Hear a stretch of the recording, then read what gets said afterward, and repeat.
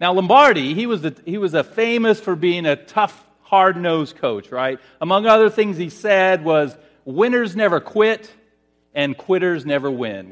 We've all heard that. But on his deathbed, Lombardi told his priest, I'm not afraid to die, but I regret that I didn't accomplish more in this life.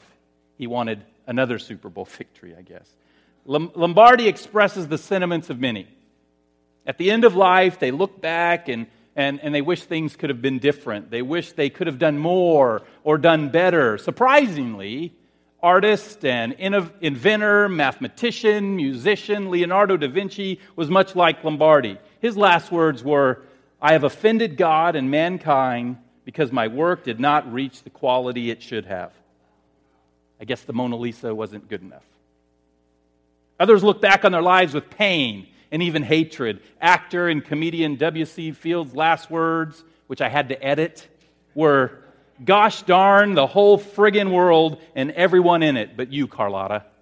Carlotta was his longtime mistress. Fields apparently died a bitter man. Others die thinking of family and friends. Just prior to his death, John Wayne turned to his wife and said, of course I know who you are.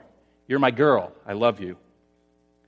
Baseball great Joe DiMaggio died in 1999 thinking of his ex-wife, Marilyn Monroe. Monroe had died in 1962. They had only been married 9 months, but DiMaggio's last words were, I finally get to see Marilyn. Approaching death can cause some people to turn to God. Anne Boleyn, the second wife of King Henry VIII, who didn't lead the most righteous of lives, prior to her being executed by her husband, said, O God, have pity on my soul. O God, have pity on my soul. For others, approaching death causes them to turn away from God. Actress Joan Crawford yelled at her housekeeper who was praying as Crawford died. Crawford said, and again, I have to edit, darn it, don't you dare ask God to help me. And finally, here are the last words of a few people who died with a confident assurance of their Lord. Reformer Martin Luther said, our God is the God from whom cometh salvation. God is the Lord by whom we escape death. U.S. founding father Alexander Hamilton, he's on the $10 bill, if you don't know, said, I have a tender reliance on the mercy of the Almighty through the merits of the Lord Jesus Christ. I am a sinner. I look to Him for mercy.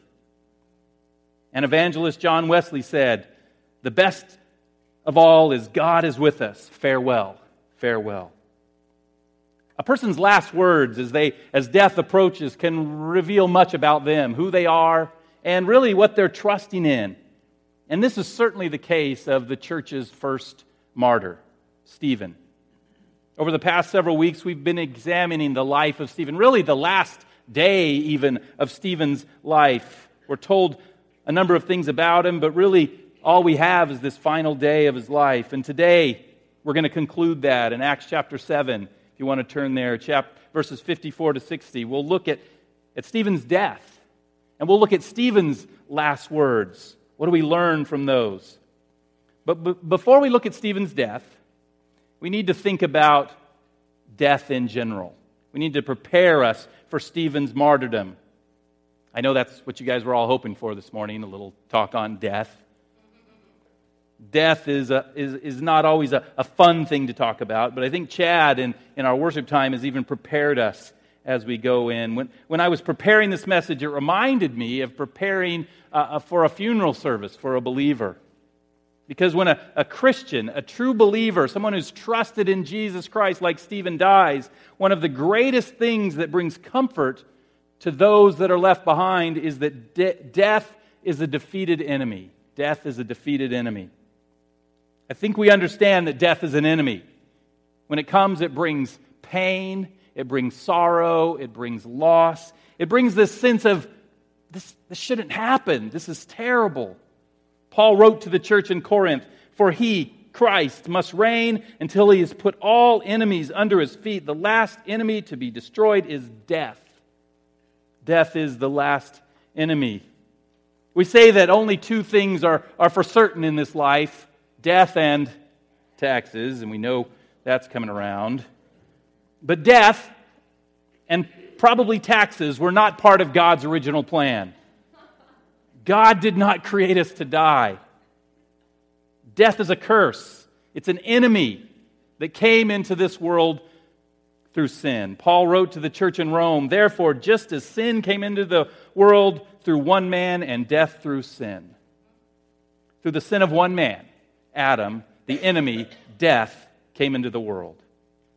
But in Christ Jesus, death has been defeated.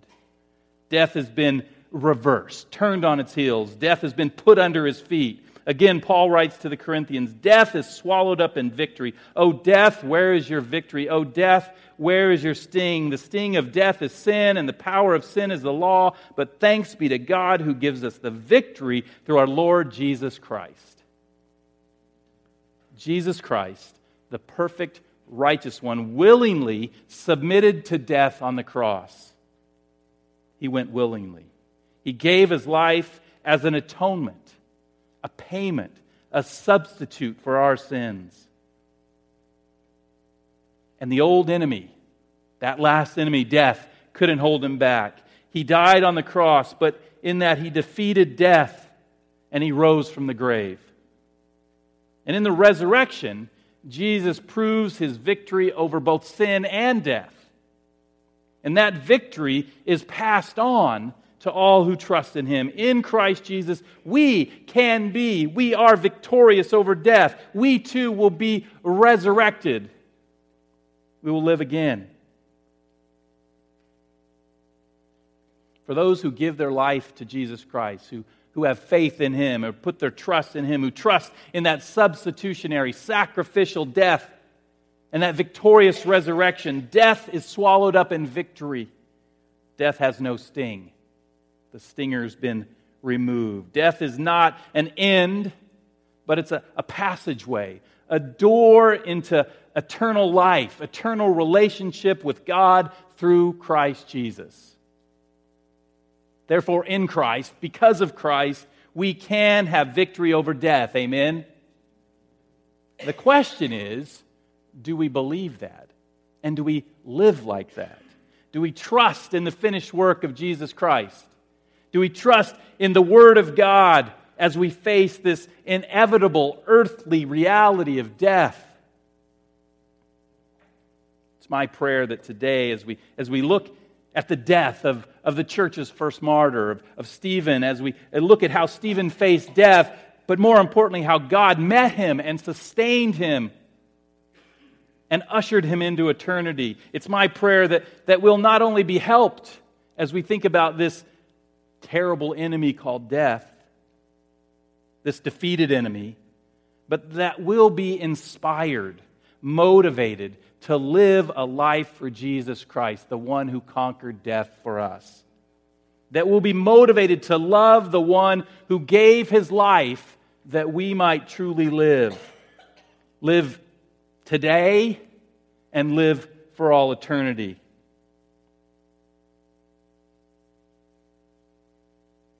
I pray that our last words, like Stephen's, might reflect our trust in Jesus Christ. So today we come to the third and final message focusing on Stephen. Let's review what we know about his life. We've already seen that he was a man of God, a man of good repute. He was full of faith. He was full of the Holy Spirit. He was full of grace and power and wisdom. And he was also a witness for Jesus Christ. In power, he witnessed. He preached the gospel. He performed signs and wonders, Luke writes. And because of that, he's opposed. He's faced with opposition by the Jewish religious leaders. They arrest him. And he is charged falsely with blasphemy. Blasphemy against Moses, the law, the temple, blasphemy against God. And last week we saw how Stephen defended himself. He defended himself by giving this summary, this highlight summary of Israel's history. He shows how Israel failed to follow God again and again and again, over and over. They failed. They resisted and rebelled against God. They resisted and rebelled against God's leaders. But in spite of this, Stephen also points out God's faithfulness. In the midst of man's failure, God is faithful. And the point of Stephen's history lesson, if you remember, was that the religious leaders of the day were the same as their fathers. They'd learned nothing from history. He concludes, speaking to them, "You stiff-necked people, uncircumcised in hearts and ears, you always resist the Holy Spirit as your fathers did, so do you." Stephen then accused them of breaking the law by betraying and murdering the righteous one, Jesus Christ. And today, we see their response to Stephen's defense and accusations. A response that's going to culminate in Stephen's being put to death. In Acts chapter 7, verse 54, we pick it up. "Now when they heard these things," Stephen's defense, Stephen calling them stiff-necked and uncircumcised and resistant to the Holy Spirit, "they were enraged, and they ground their teeth at him."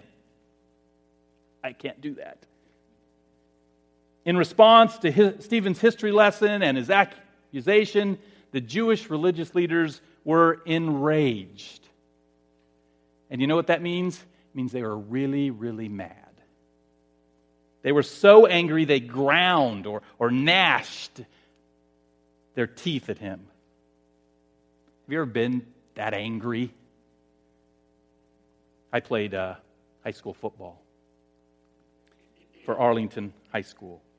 And in the day, back in the early 80s, our main rival was Poly High School. And I worked also at the Van Buren Drive-In. And one of the Poly football players worked at the Van Buren Drive-In. And this guy was a brat. He was. That's all I can say. He was a young kid. He was privileged family. And when the game approached, when Arlington... Now, he was a guy that sat on the bench. I actually played. I'm just saying. But that's all he talked about, is how Poly was going to kill Arlington. How we were... And it was... all I could do to not just hit him there. Now, I'm in high school then, so I've changed much, okay? Just so you know. I'm not going to confess any of my recent anger, just my long ago anger.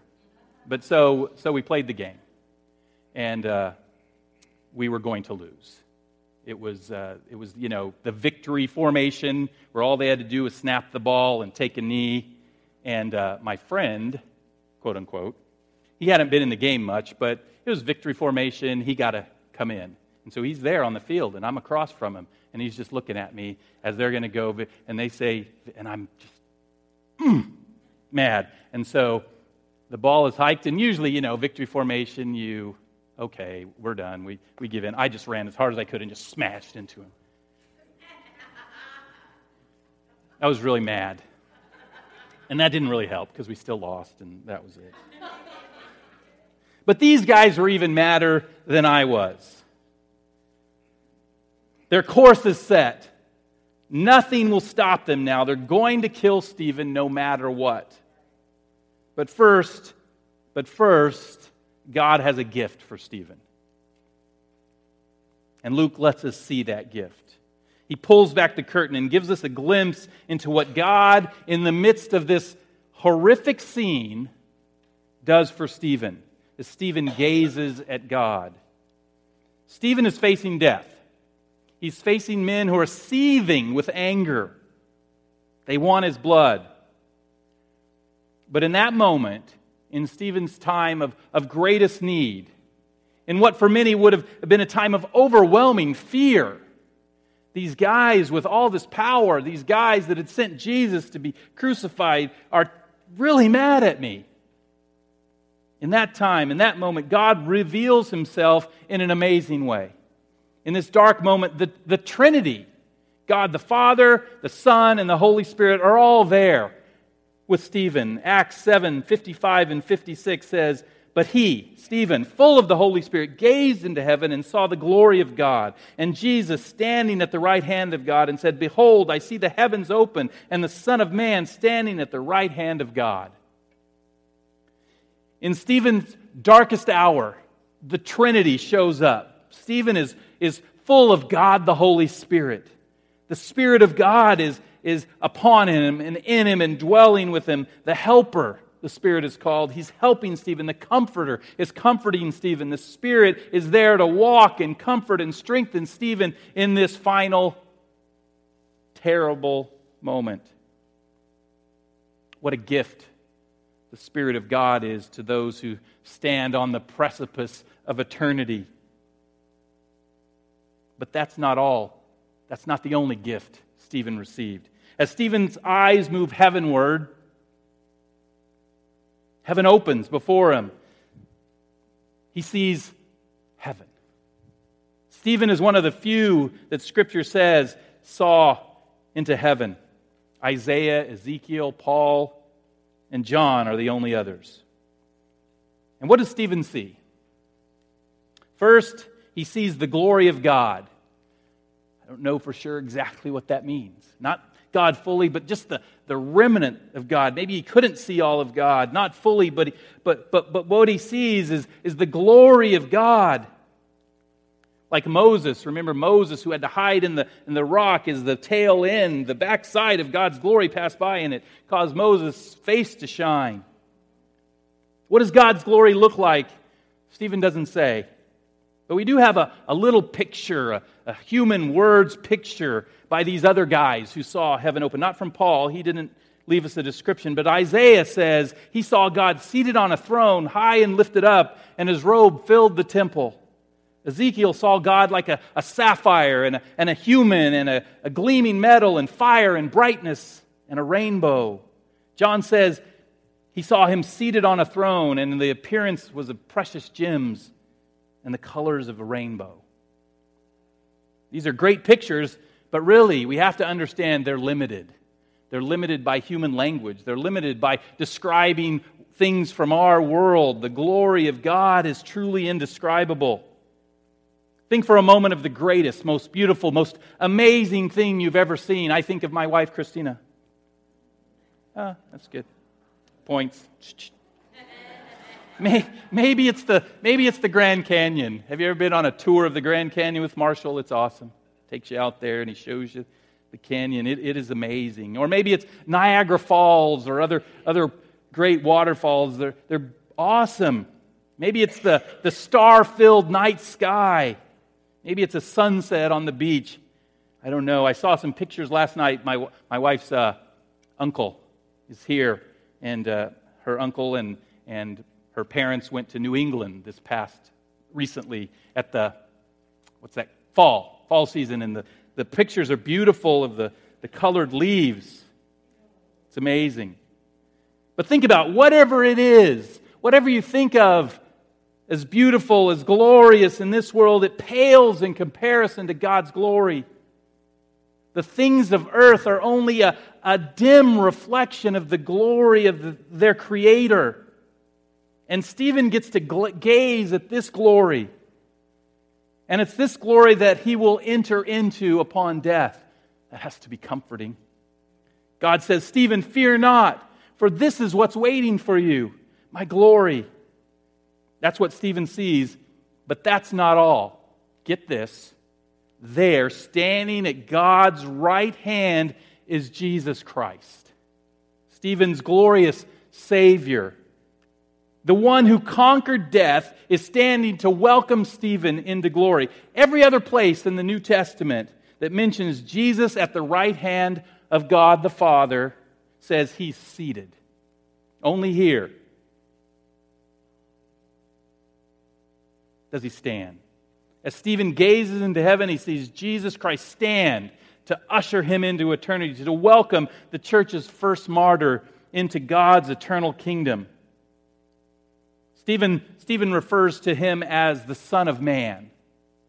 This is a reference to a place in Daniel. Daniel chapter 7, verse 13. We're not going to look at that. Let me just explain it. Where Daniel writes of a ruler, of an everlasting kingdom, a ruler with both divine and human characteristics. He's writing of Jesus, Daniel is. This is certainly a deliberate choice on Stephen's part to call Jesus the Son of Man. He was reminding those who were accusing him of a recent trial that they had been involved in, the trial of Jesus. Like Stephen, Jesus was accused of blasphemy. But if you remember, Jesus would not answer the charges against him. There's a lot of similarities between Jesus' death and Stephen's, but one of the differences is Stephen gives this long, drawn-out defense. Jesus gave no defense. He was silent. And in frustration, the high priest said to Jesus, I adjure you, this is Matthew chapter 26, I adjure you by the living God, tell us if you are the Christ, the Son of God. And Jesus finally responds. He says, you have said so, but I tell you, from now on you will see the Son of Man seated at the right hand of power and coming on the clouds of heaven. And for those words, for that blasphemy of claiming to be the Son of God, of claiming to be this Son of Man from Daniel, they executed Jesus. Stephen recalls those words. Stephen's vision and words describing who he saw throws Jesus' claim right back at them. Jesus said he would be at the right hand of God. Stephen now testifies, Jesus is at the right hand of God. As Stephen is filled with the Spirit of God, and as he gazes at God the Father, at Jesus Christ, God is preparing him for what's to come. He's preparing him for this physical death.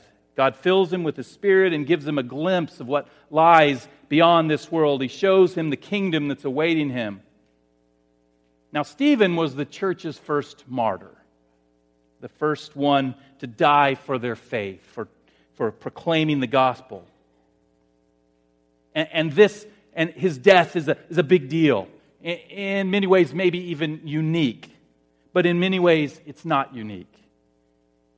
If God is your Father, you can expect that He will, like Stephen, prepare you to face eternity. David wrote in Psalm 23:4, words that many of us are familiar with. Even though I walk through the valley of the shadow of death, I will fear no evil, for you are with me. Your rod and your staff, they comfort me. These aren't just words that David wrote. These are the truth. God, in a special way, draws near to the dying believer. We often think, could I, like Stephen and others, endure suffering and persecution for Christ? Or even, am I willing to trust Him as I lie on my deathbed, just dying in an ordinary way? And the answer for each one of us is no. We can't. Not by ourselves. But we, like Stephen, are not left alone. I don't mean that every believer at the time of their death will see a vision of heaven open. I don't think everyone's given that same glorious vision that God gives to Stephen. But I do mean we will not be left alone, that God will be with us. I mean that if we trust in Him and submit to Him in this life, then we too can and will be filled with His Spirit, that comforter, that counselor, that helper. And His Spirit can comfort us and give us peace as we face eternity, as we face death. Throughout church history, there are many accounts of how those who've gone before us faced approaching death. Great inspirational stories of martyrs who faced death with courage and confidence, even those being taken into the Colosseum that would be devoured by lions. And there are other stories of believers who, even facing what we would think of as ordinary death, were given special grace. On Thursday, December 21st, 1888, after cutting short a Kansas City crusade and returning home in bad health, D.L. Moody told his family, "I'm not discouraged. I want to live as long as I am useful, but when my work is done, I want to be up and off." The next day, Moody awakened after a restless night. In careful, measured words, he said, "Earth recedes, heaven opens before me." His son, Will, concluded his father was dreaming. Moody replied with his last words, "No, this is no dream, Will. It is beautiful. It's like a trance. If this is death, it is sweet. There is no valley here. God is calling me, and I must go." Our Heavenly Father, in some way, allows His children to gaze at His glory. as death approaches.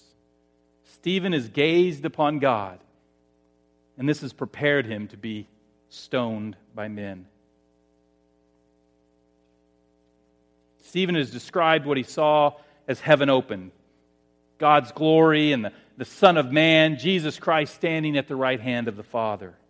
And in response to this, and in great contrast to this, to Stephen's glorious vision, we read in verse 57, "But they," these Jewish religious leaders, "cried out with a loud voice and stopped their ears and rushed together at him. Then they cast him out of the city and stoned him."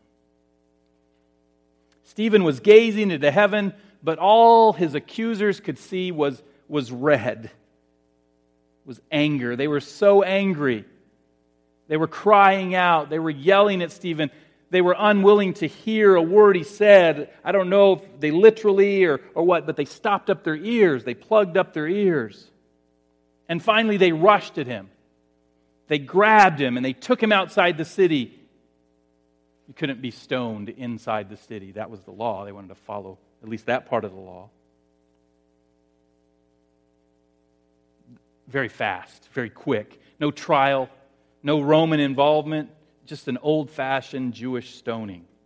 John Stott writes, "Since the Romans had taken away the Jews' right of capital punishment," you remember that, that's why they couldn't crucify Jesus, they couldn't kill Jesus, "it seems that Stephen's stoning was more a mob lynching than an official execution.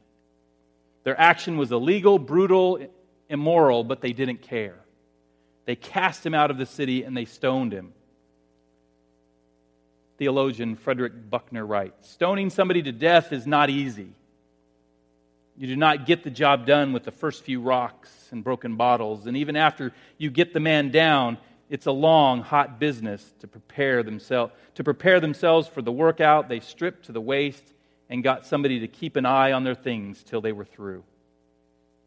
The law prescribed, and so I think they were trying to follow the law even in this illegal act. The law prescribed that the witnesses, those who testified against the accused, be the first to throw stones. So the witnesses needed someone to keep an eye on their things. They took off their outer garments. And Luke notes who that someone was. And the witnesses laid down their garments at the feet of a young man named Saul. A young man named Saul. You heard of him? This is the first time Saul, who would become Paul, the Apostle Paul, is mentioned in the book of Acts. What's that? That's him. The Apostle Paul. Anybody else? All right. He's introduced here. He's introduced here in preparation for what's to come. Saul, Paul, will shortly be the focus of the book of Acts. He's going to be the main character.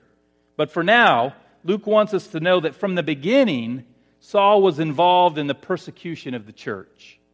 Whether he threw a stone or not is unknown, but Luke states explicitly in Acts 8:1, "And Saul approved of his execution," Stephen's execution.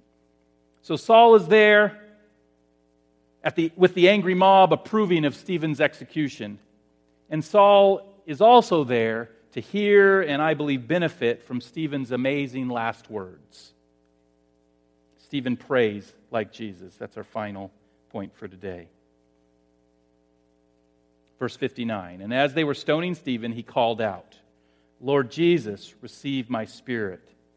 And falling to his knees, he cried out with a loud voice, 'Lord, do not hold this sin against them.' And when he had said this, he fell asleep." As Stephen is ushered into eternity, his last words are two prayers. His last words are directed to God. Prayers that reflect the prayers that Jesus prayed from the cross. From the cross, Jesus prayed for those who had crucified him. He said, "Father, forgive them, for they know not what they do." And Jesus' final words from the cross were, "Father, into your hands I commit my spirit." And having said this, he breathed his last. And Stephen, as he's being stoned, as rocks are pummeling his body, having been transformed by the power of the Spirit, prays like Jesus. First, he calls out to his Savior, "Lord, receive my spirit."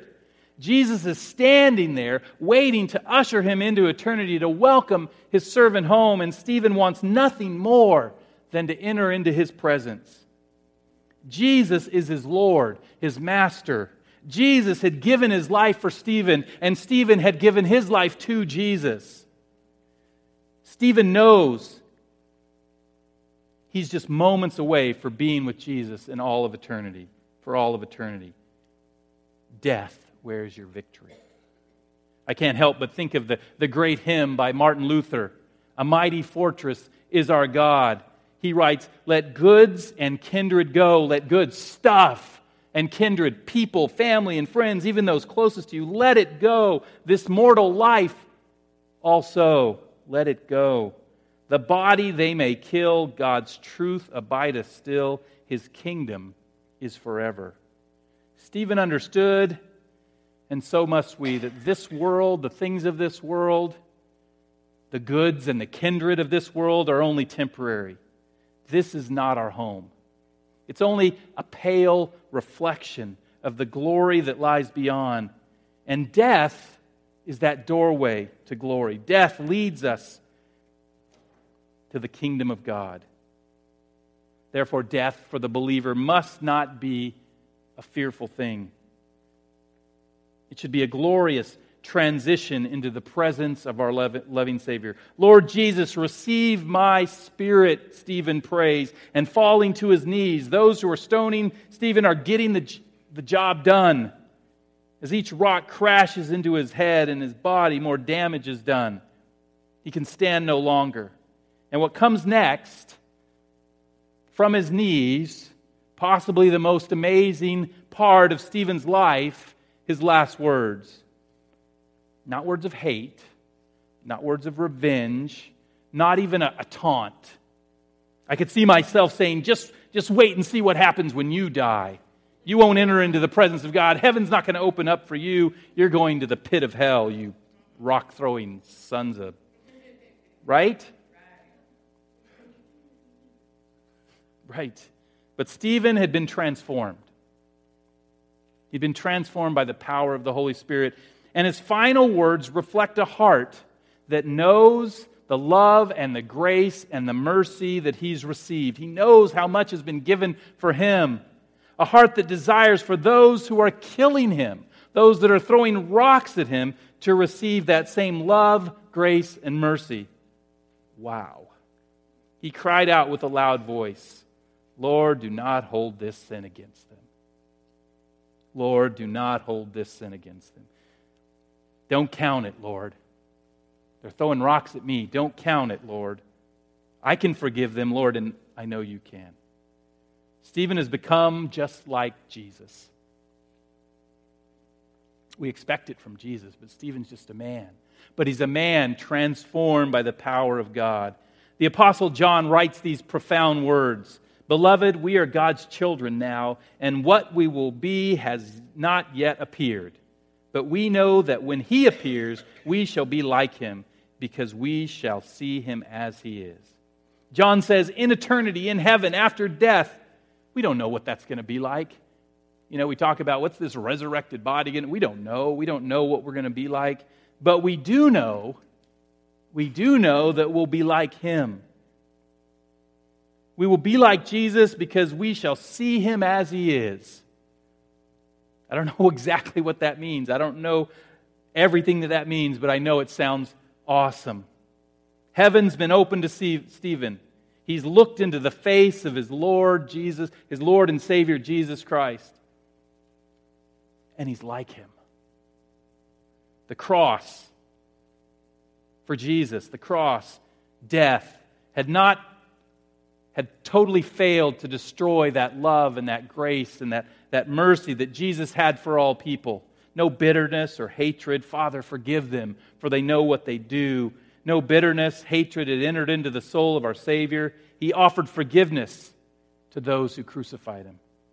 And now, because Stephen was filled with that Spirit of Jesus Christ, the Holy Spirit, because he was like Jesus, death by stoning fails to destroy the love and the grace and the mercy that Jesus has implanted into Stephen's heart.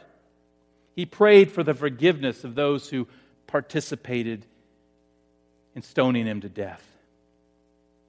And don't forget, included in that prayer was this man named Saul, a man who would receive forgiveness. Coming up, chapter 9, book of Acts. He'll receive forgiveness, and he'll become the church's first great missionary. Coming up, chapter 13, the book of Acts. Saul was a man who, like Stephen, Saul would one day give his life. Saul would be martyred also. He's standing there, and he receives the benefit of Stephen's prayers. Luke goes on to describe Stephen's actual death with these words. And when he had said this, don't hold this sin against him, after he had said that, he fell asleep.